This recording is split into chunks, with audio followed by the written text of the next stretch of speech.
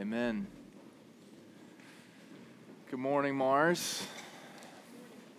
Thank you. We're in 1 John chapter 4, verses 7 to 21 this morning.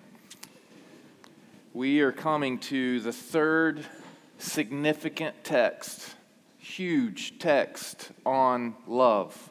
The third time John emphasizes this topic and covers this topic in just 105 verses. And you might be thinking, why on earth do we need to hear about this yet again? Just in these 14 verses we're going to look at this morning, John says 27 times. 27 times he says the word love. And this is, again, the third significant text in this letter on love. Why do we need to hear this again? Come on, John, how many times do we have to hear this? Why are we focusing on this yet again? And he would respond, likely, well, how many times do you have to tell your children to do something? Those of you with little children know you have to tell them and keep telling them and keep telling them and keep telling them. The more I study this book, I've said, he says beloved, he says little children. These are terms of endearment. These are also terms to catch our attention. He says it again in verse 7. He'll say it again later in the text.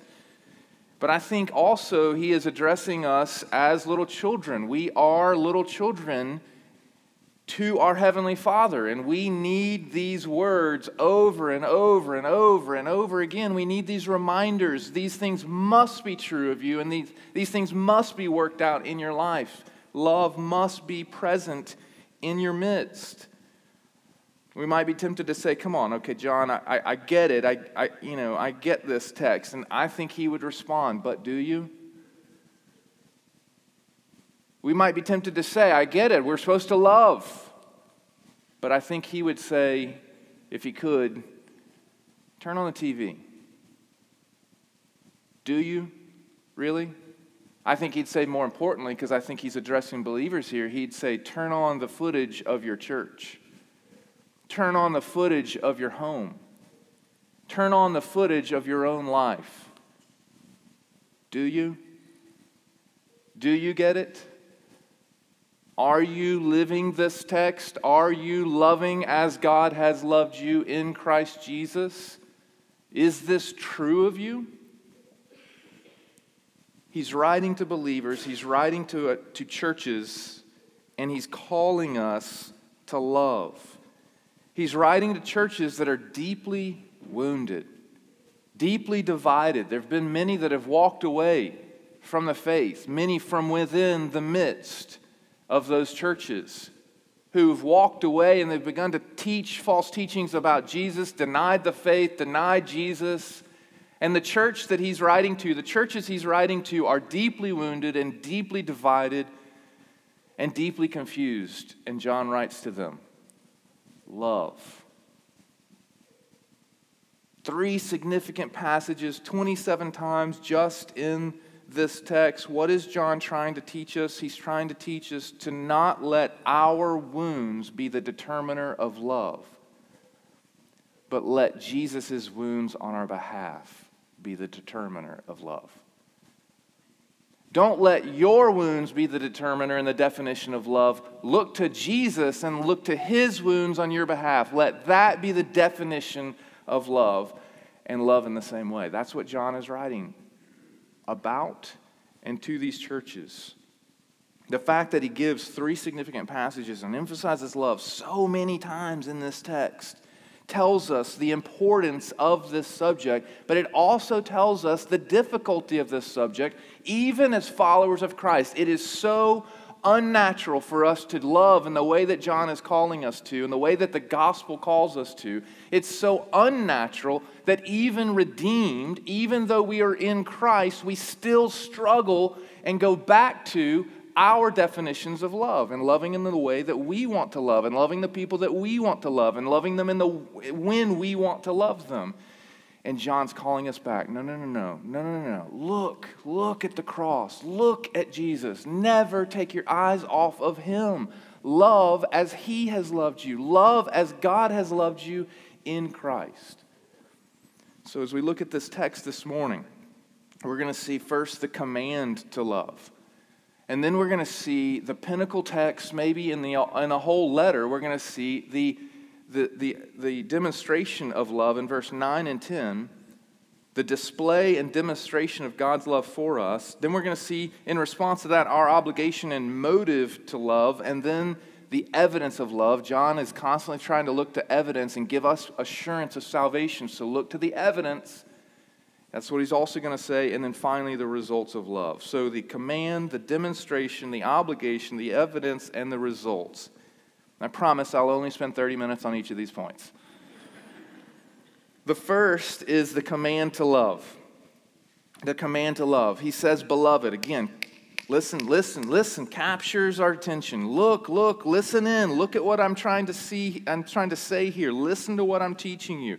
And he says, let us love one another. That phrase is another of the many continuous present active phrases that John uses. Present active continuous, meaning love and keep on loving. Not singular, not in one instance, but persistently, consistently love and keep on loving. Let this be the regular pattern and habit of your life. This must be the regular pattern and habit of your life. It's not a one-time occurrence. It's an ongoing reality that must be true in your life. Don't simply love now. Don't simply love only those you deem as lovable. Don't simply love when you want to love, but love and always love. This is the mark of a Christian. Love always. Let us love one another. Why? For two reasons he gives here in the first two verses. First, because that's who God is. That's what he does. That's his nature. That's his DNA. That's his character. He says, for love is from God. Verse 8 and verse 16, he's going to simply say, God is love. This is his DNA. This is his nature. This is who he is. Everything he does in all of his attributes are loving, is loving. When he judges lovingly. When he is a holy and loving God. Everything that he is loving. Every determination, every decision, every moment, every movement, every activity, everything that he is love. That's who God is. Verse 8, verse 16, God is love. Love is from God. Which leads us to the second reason that John ties to why we must love and keep on loving. If that's who he is, if that's his DNA and his nature and his character, and we are in him, then that's our DNA, character, and nature too. Remember back in chapter 1, we said that John says, God is light, and anyone who is in him will resemble light. The same principle is true here. What he's arguing is God is love, and anyone who is in him will love. This must be true of anyone who has encountered the love of God. This is telling us something important. If we love at all, it's because first and foremost we are created in the image of God. Genesis chapter 1. And if we are created in the image of God, we also love. But we all know that Genesis chapter 3 happened and we rebelled and we are now in sin. We are born in sin. And so our love, while sometimes might be altruistic and might be others focused, more times than not, more often than not, it's intertwined and laced with selfish, sinful motives. More times than not, we see others as the obstacle to what we want or the means to what we want. I'm going to use you to get what I want, or you're in the way of what I want. And so our love is often intertwined and laced with sinful, self-centered, selfish motives because of sin. What John is arguing over and over again in this letter and in this text and in these few verses is if anyone has truly encountered the love of God, the God who is love, then their love will be transformed from sinful and self-centered to righteous and outward others-focused as God is. It will look like the love of God. It will be supernaturally motivated and transformed. It will not look like the love of this world. that will see others as an obstacle or others as the means to love. He's not talking about love as we define it. He's talking about love as God defines it. Okay? Leads to a question in our second point. God is love. I'm in Him. And I'm supposed to love as He loved. How did He love? What is His love? How did He display His love? How did He demonstrate His love? What does His love look like? If I'm in Him and I'm supposed to love as He loved, then how did He love? How did He love me? Does He love us? And that's where John goes in verse 9 and verse 10. We've been in what one commentator calls the outer rooms, the lobby, and now we are walking into the grand cathedral of this text, the grand cathedral of God's love, verse 9 and verse 10. In this, the love of God was made manifest. Manifest means revealed. It was made known. It was demonstrated. It was displayed. It was present among us. In this, the love of God was made manifest, that God sent His only Son into the world so that we might live through Him. His love was revealed. That's what John is saying. It has been revealed. It has been made known. It can be seen. It can be known. It can be observed. How? He says, in that God sent His only Son into the world. That word only is significant. It's a Greek word that means one and only. It's emphasizing the uniqueness of who Jesus is, the distinction of who Jesus is, and the immensity and the just extraordinary, unique value of the Son, and therefore the immensity of God's love. He gave up His only Son. Only. The one and only Son of God. God offered up for you and I. And why? He says, God sent His only Son into the world, the one and only Son, so that we might live through Him. Verse 9 is an extraordinary shorthand for the gospel. When I say shorthand, I mean it says an immense amount, but it's missing something. It's not complete. It doesn't make full sense.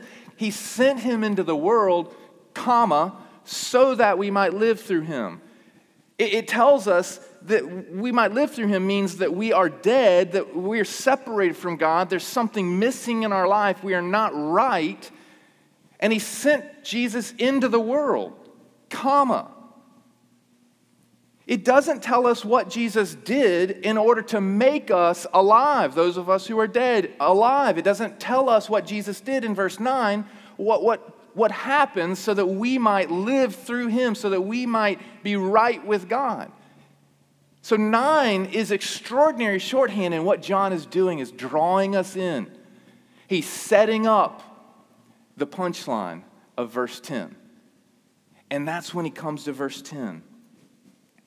When we get to verse 10, we see that everything in verse 9 is building anticipation for verse 10. What's seemingly incomplete in verse 9 is expounded in verse 10. And it blows the mind. In this is love. Again, love is demonstrated, love is displayed. In this is love. Not that we have loved God, but that He loved us. And He sent His Son. Second time. It's going to happen 3 times in the text. Sent His Son to be the propitiation for our sins. How did God love us? And therefore, how does He call us to love? First, He shows us that His love, everything, John says, is initiated by God, not by us. It is first about His love, not about our love. Everything in the text is emphasizing that God loves us. He takes the initiative. Long before we could ever possibly love Him, He worked, set out, sent the Son to love us. This is Romans 5:8 all over again. While we are sinners, while we were yet sinners, rebelling against God, while we, Ephesians 2, were dead in our sins, God sent Jesus. God sent His Son.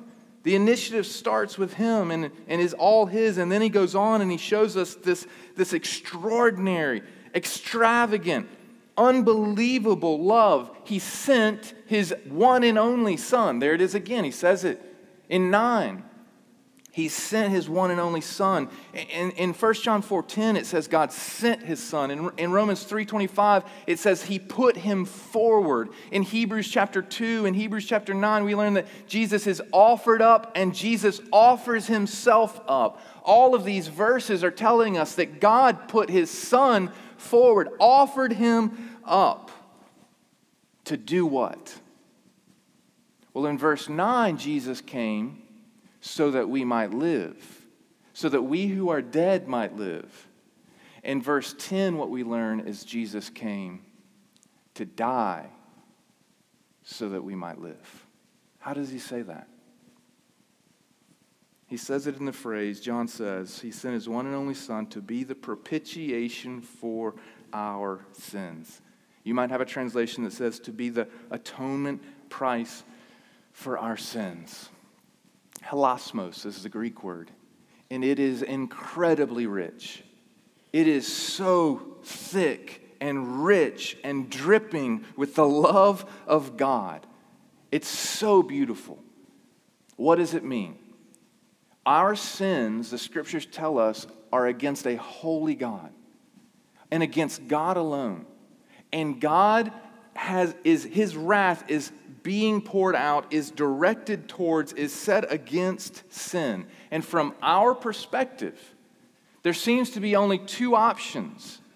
Either God is going to pour out his wrath, as we read the scriptures, he's going to pour out his wrath, he's going to pour out his justice, and he's going to ignore grace.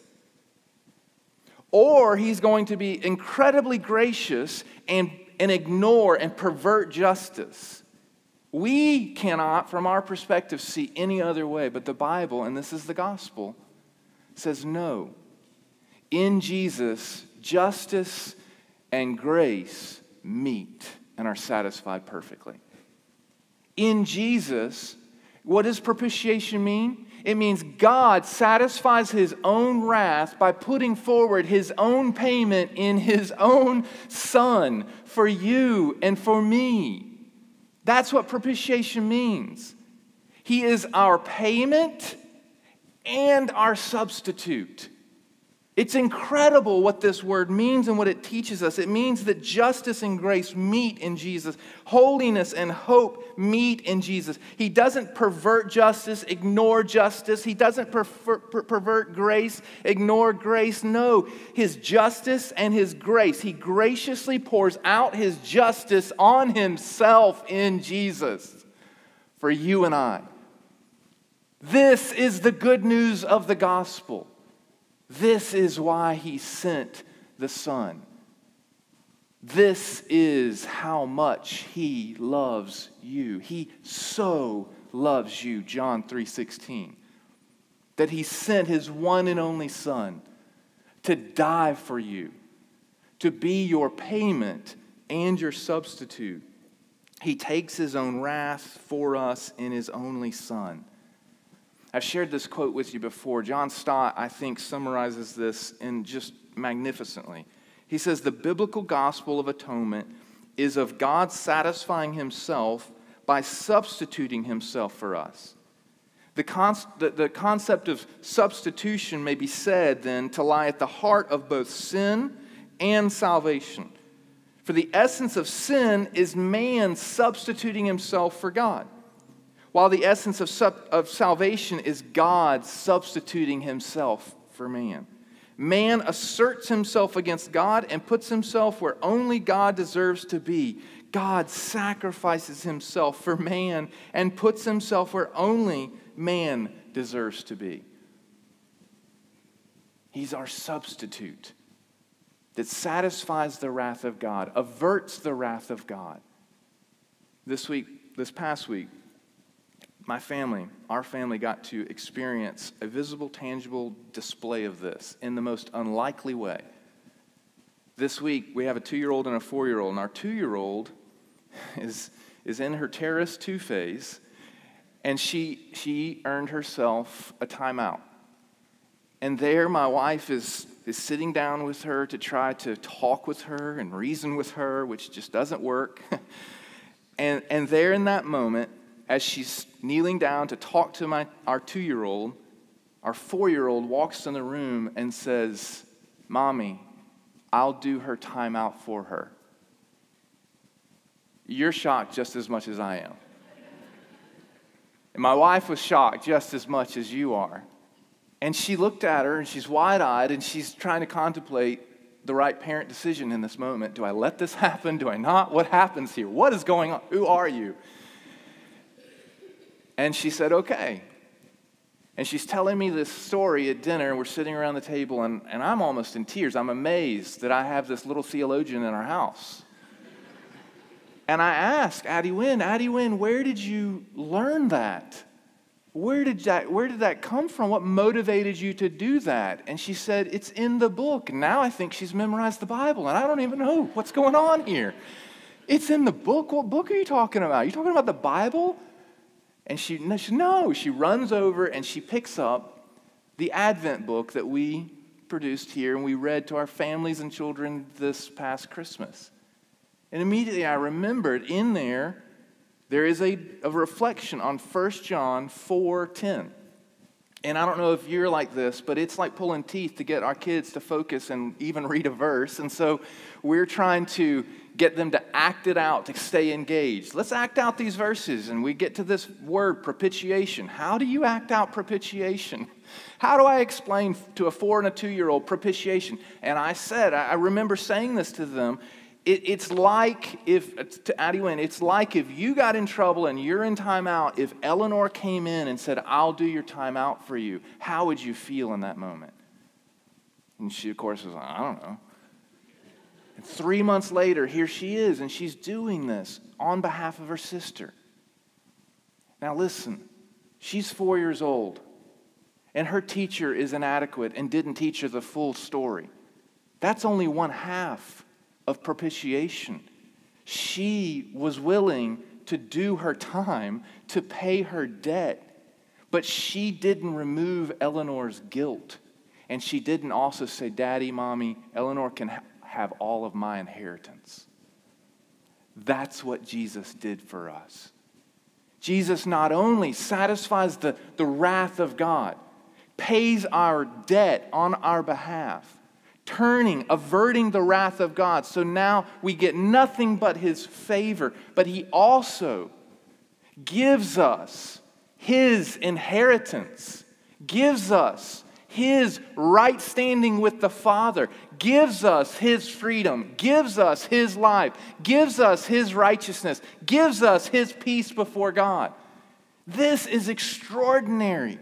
This is the gospel. John, this is the pinnacle moment. This is what love is. You want to know what love is? This is love. What kind of love did God pour out on us? What kind of love are we called to give? Well, what kind of love did God give in Jesus? It was costly. It was sacrificial. It's extraordinary. This is the kind of love that God poured out. It's lavish and gracious and extravagant. And why did He pour it out? For our good, for our betterment, for our cleansing, so that we might be made whole, we who are incomplete, so that we who might be made alive who are dead, so that you and I might have life and freedom and real joy. This is what it means so that we might live through Him. Real life, real meaning, real purpose, real identity, real hope, real joy, real freedom, real life. This is what we're offered in Jesus. This is the kind of love that God poured out, and this is the kind of love that John is calling us to pour out on others. And that leads us to our third point. John's not simply trying to give us a theology lesson, though there is rich theology here. He's not simply trying to get information in our heads, though it's necessary for us to do it. He's trying to move the information down to the heart. He's trying to get us to look at a 4-year-old being willing to do time out for a 2-year-old. All of you felt a little bit of heart tug when you heard that. How much more when the Savior and King of the world is willing to pay your penalty and give you His life? That's what John's doing. John's calling us to stare. Look at the cross. Never take your eyes off of the cross. Look at Jesus. Stare at His love. Stare at the costly love of God in Jesus Christ. Be melted and moved. Let it move from your head down to your heart and out into your hands. And that's what he says in verse 11, and why he gets to the obligation of love. Beloved, if or since God so loved us, we also ought to love one another. Ought to. It's a Greek word that means obligation or responsibility. We have a responsibility now to respond to such extraordinary love. We have an obligation to respond. We don't love others to get God's love. What John's telling us is that we get God's love. He loved us before we loved Him. We get God's love, and in light of that extraordinary, magnificent love out of an overflow of that love. You have a responsibility to stare at it and respond to it. This is what John is calling his audience to and us. He doesn't just want us to know it. He wants us to be melted by it, moved by it, living it, and doing it. Don't let your wounds be the determiner of love. Let Jesus' wounds be the determiner of love. Stare at His love and keep staring at it. Don't love to get His love. Look at the love you've received. You're offered in Jesus, by God in Jesus, and love in response. That's His DNA. That's His nature. That's His character. It's costly. It's sacrificial. And if you are in Him, you now must love in the same way. Love your brothers and sisters. Love even your enemies. Love because this is what God has done on your behalf. Now, as an aside, this is just a side note. It needs to be said because sometimes we read these verses, we read these texts, and some of you are in circumstances and contexts, either professionally or personally. You're in a context where you think, I'm supposed to love my enemies. I'm supposed to love costly and sacrificially. We are 100% called to love our brothers and sisters. We're 100% called to love our enemies. But loving them doesn't mean we are obligated to suffer abuse at their hands.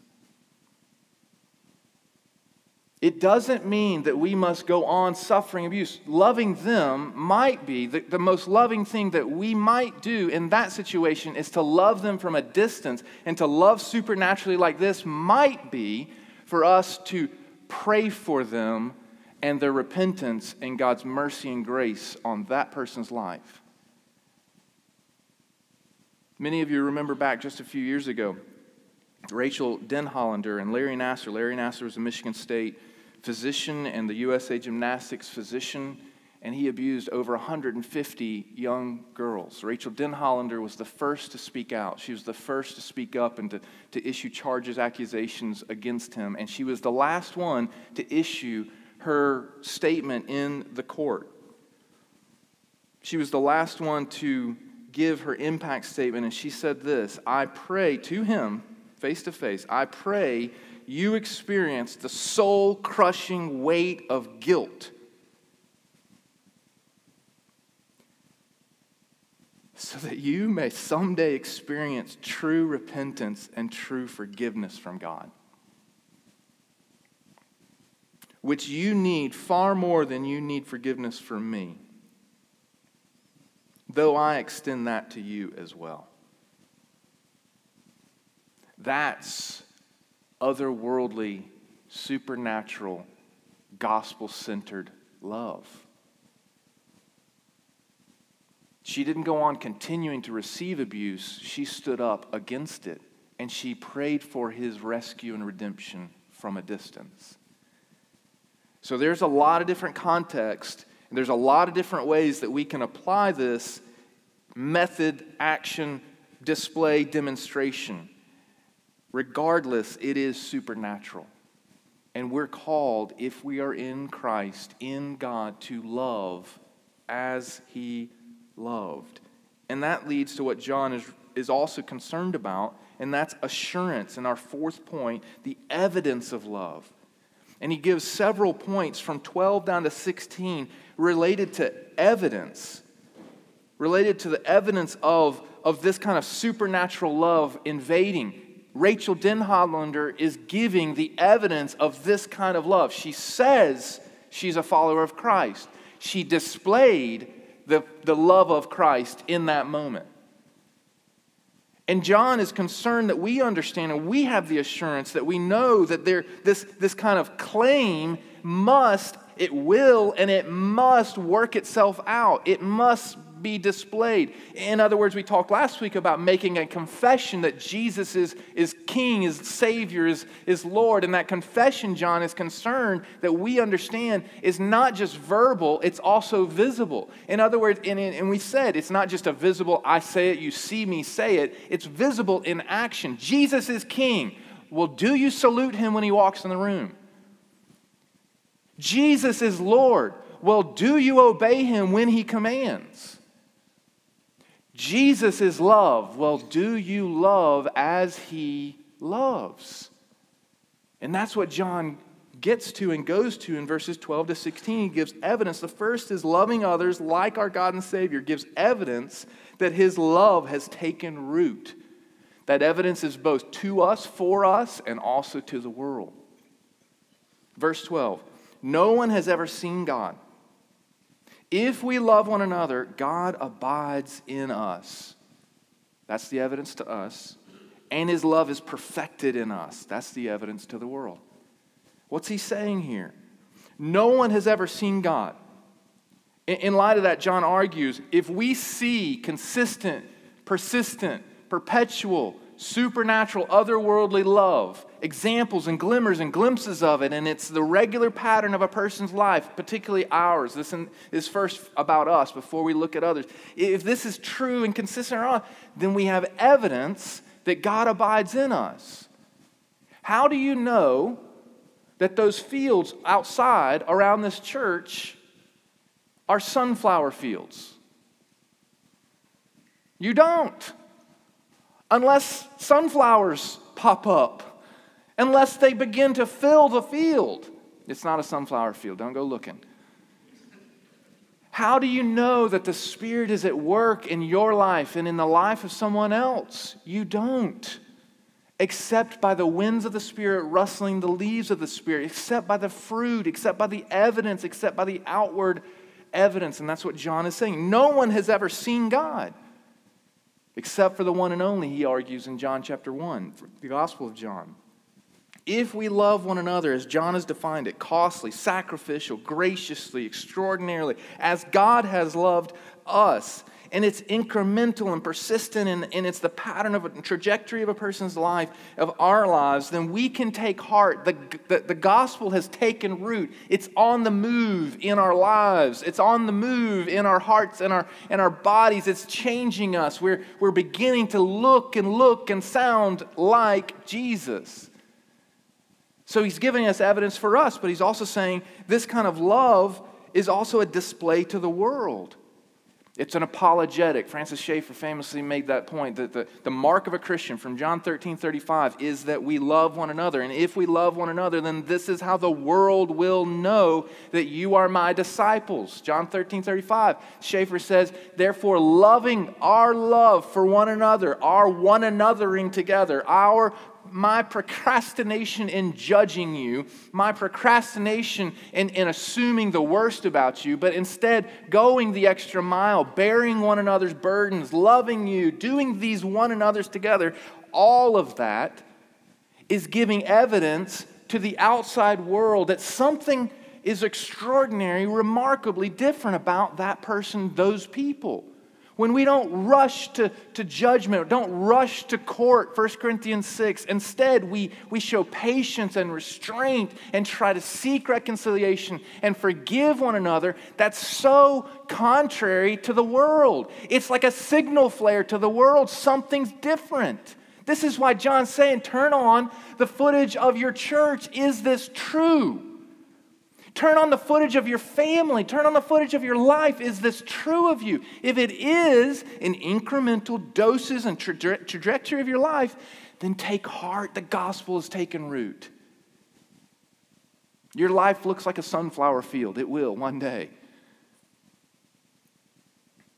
And then he says this word perfected. If we're living this way and displaying this way, his love is perfected in us. And this is, again, that point that he's making, that it's not only for evidence for us, it's also for the world. Perfected is an extraordinary word. It means it's accomplishing the end for which it was sent. The love of God in Jesus. The last thing Jesus said on the cross is, it is finished. It's the same Greek word that John uses here. It is perfect. It is accomplished. It's completed. What? The work to which you sent me. To die, to live the life that you called me to live, to die the death that they could not die, to die the death in place. It is finished. It's completed. It's accomplished. John is telling us here, no one has ever seen God. If we love one another, God abides in us, and his love is accomplishing the purpose for which it was sent. What's the purpose?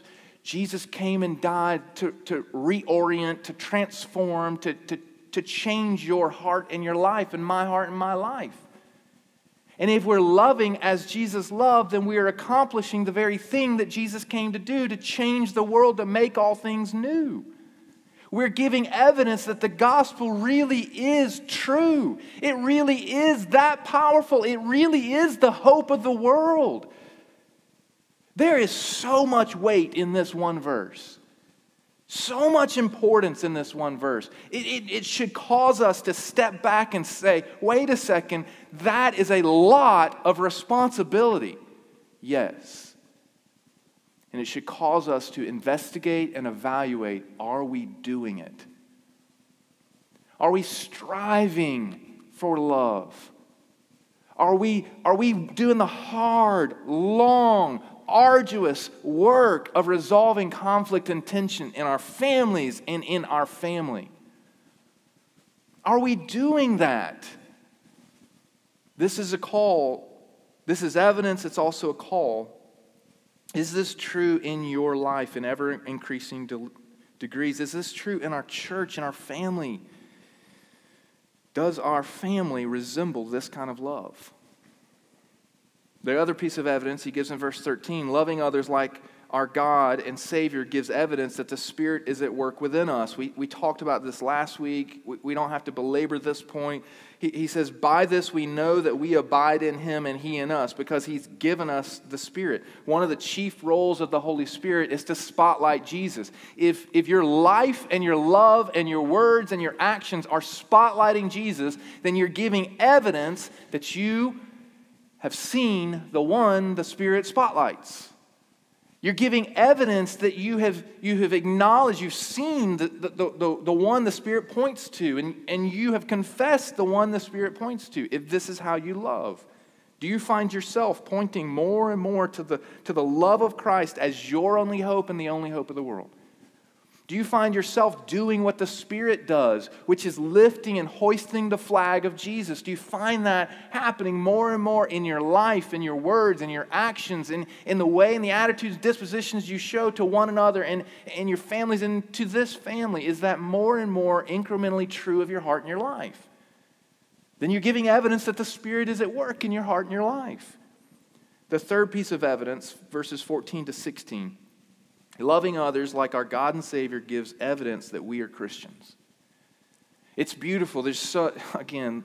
so much. There's this deep Trinitarian theology. Starts in verse 12 with the Spirit. Then he gets down to verse 13 rather than the Spirit. Verse 14, the Father. Verse 15 and 16, the Son, the Spirit, the Father, the Son. If we love in this way, we're acknowledging that what the Spirit has opened our eyes to, that God sent the Son, the Father sent the Son, and the Son is our only substitute, our only hope.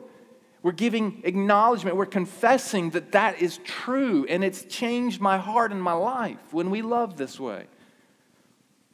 And we have seen and testified that the Father sent His Son to be the Savior of the world. Whoever confesses that Jesus is the Son of God abides in Him and He in God. So we have come to know and to believe the love that God has for us. God is love, and whoever abides in love abides in God, and God abides in him. If we love this way, we give evidence that we've heard the message of the gospel, that we've confessed that Jesus is our only hope, and that we are seeking with all of our being to align ourselves to His leadership in our lives. In short, loving one another is the mark of a Christian. By this, they will know that you are my disciples. That leads us to the last point, the results of love.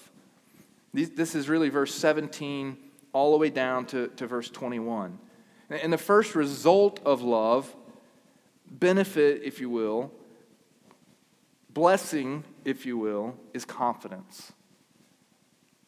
This is remarkable. 1 John 4:17. By this is love perfected. There it is again. It's brought to completion, fulfillment. By this, love has accomplished its purpose, what I sent Jesus for. By this is love perfected with us, so that we may have confidence for the day of judgment. Because as He is, so also are we in this world. His love gives confidence.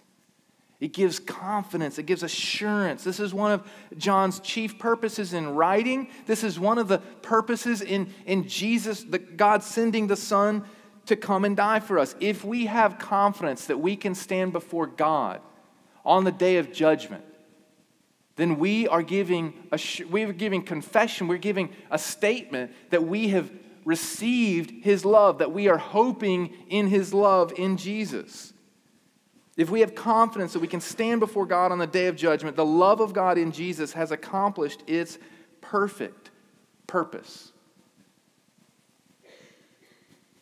Growing in God's love for us means growing less and less worried if we have done enough, and more confident in the one God says is enough. Growing in the understanding that God absolutely loves you. Look at the cross. How much does He love you? Look at the cross. He loves you infinitely, extraordinarily. Growing in that confidence and that assurance that there is therefore now no condemnation for those who are in Christ Jesus. That He really does love me. There's nothing I can do to earn it, and there's nothing I will ever do to cost it. He loves me that much, that amazingly. Growing incrementally, ever more, day in and day out, in our assurance and confidence in that love means we're growing less and less confident that I could do anything, and more confident in what He presented, the offering He presented, Jesus. In Luke 18, there's a parable that Jesus tells about the tax collector and the Pharisee. Do you remember that? The Pharisee goes in and he says, I. He's talking about all that he's done, all that he's given, all that he's fasted, all that he accomplished. And look, thank God I'm just the best person ever. Thank God I'm not like that person over there. And then there's the tax collector. He stands far off. He beats his chest and he prays, God, have mercy on me. It's the same word as propitiation, hilasmos. God, make atonement for me. More importantly, what he's saying is, God, may that atonement price that you're offering be enough. May that be my sufficient salvation. So one is presenting his own offerings. The other is hoping in the offering that God has presented. And one is radically insecure, though he boasts in himself. and the other is radically insecure, but Jesus says, walks away justified, that man will grow in confidence. Is that true of you? Can you stand before God and have the same confidence that Jesus has right before God the Father? There will be a day we will all stand before a holy God, the righteous judged unto righteousness according to Jesus, and we will be able to say, can you say on that day, boldly and with assurance, Daddy?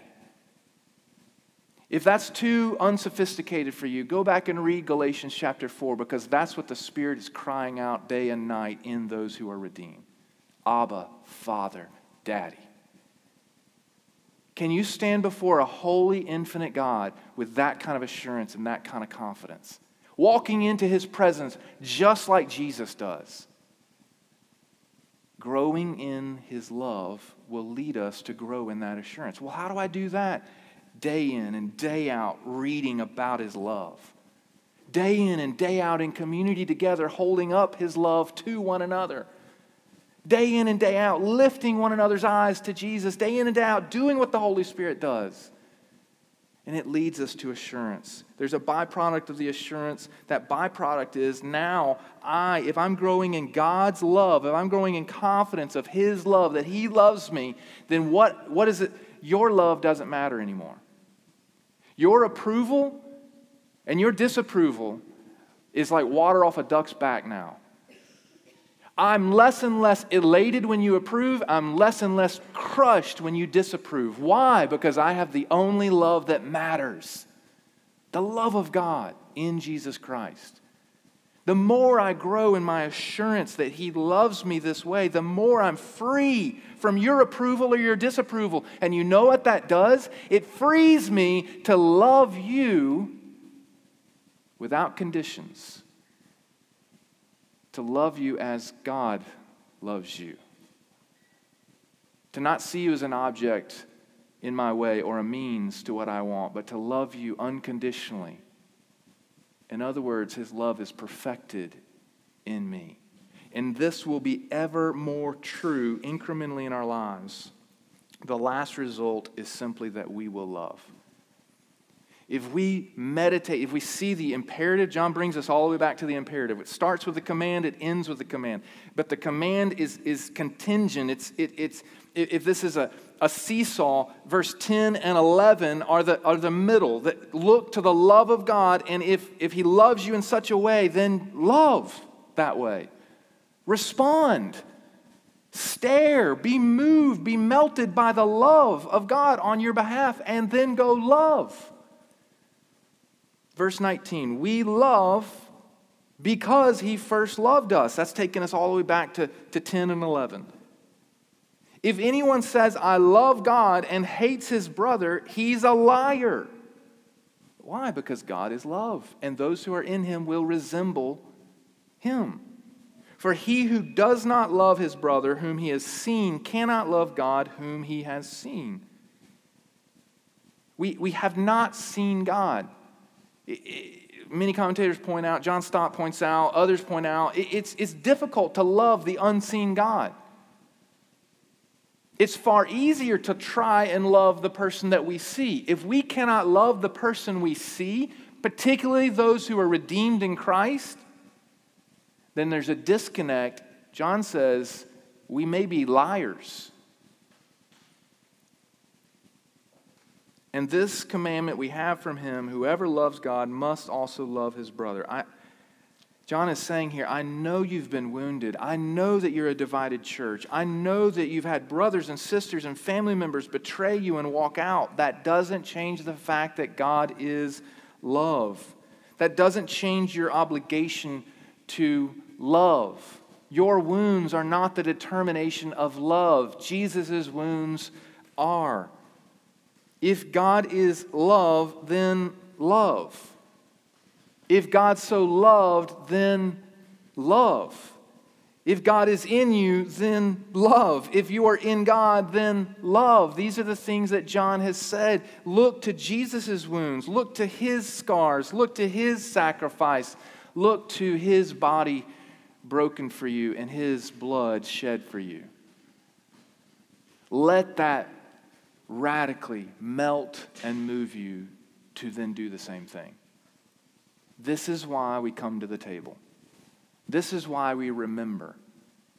We're told in the scriptures that as often as we do this to remember what? His body broken for us and his blood shed for us. To remember his wounds, to remember his sacrifice, to remember his payment of our debt, to remember the life he lived that we could not live, the death he died that we owed. To remember that God put forward his own payment in his own Son to satisfy his own wrath. The scriptures tell us to not take this in a manner unworthy. That means to not take this if you haven't taken Jesus. Take him in. Hope in him. Don't hope in this. The bread and the wine. Also, that means that if there is an issue between you and another brother or sister, you and your spouse, to confess that sin, to not take this in a manner flippantly, without thought, without care, without inspecting your heart. Because what you're doing in this is confessing that his blood counts for me. His body broken for me counts for me. This imagery, symbolism, may your atonement count for me. May your atonement price be my hope. And if it is, then I'm supposed to love in the same way. What we're going to do here in just a second, we have 3 tables. We have one on each side. These have juice and bread, both on the sides. This has juice and bread. It also has a common cup with wine. And we invite you to come and take as your conscience allows. I want to encourage you to consider, inspect your heart. If there be an issue between you and someone else, to confess, to seek reconciliation, to seek peace, to love as Christ has loved you. If you have not received Jesus, then receive him before you ever consider receiving this bread and this juice. Let me pray for us. Heavenly Father, we come to the table remembering your wounds on our behalf, remembering your body broken for us.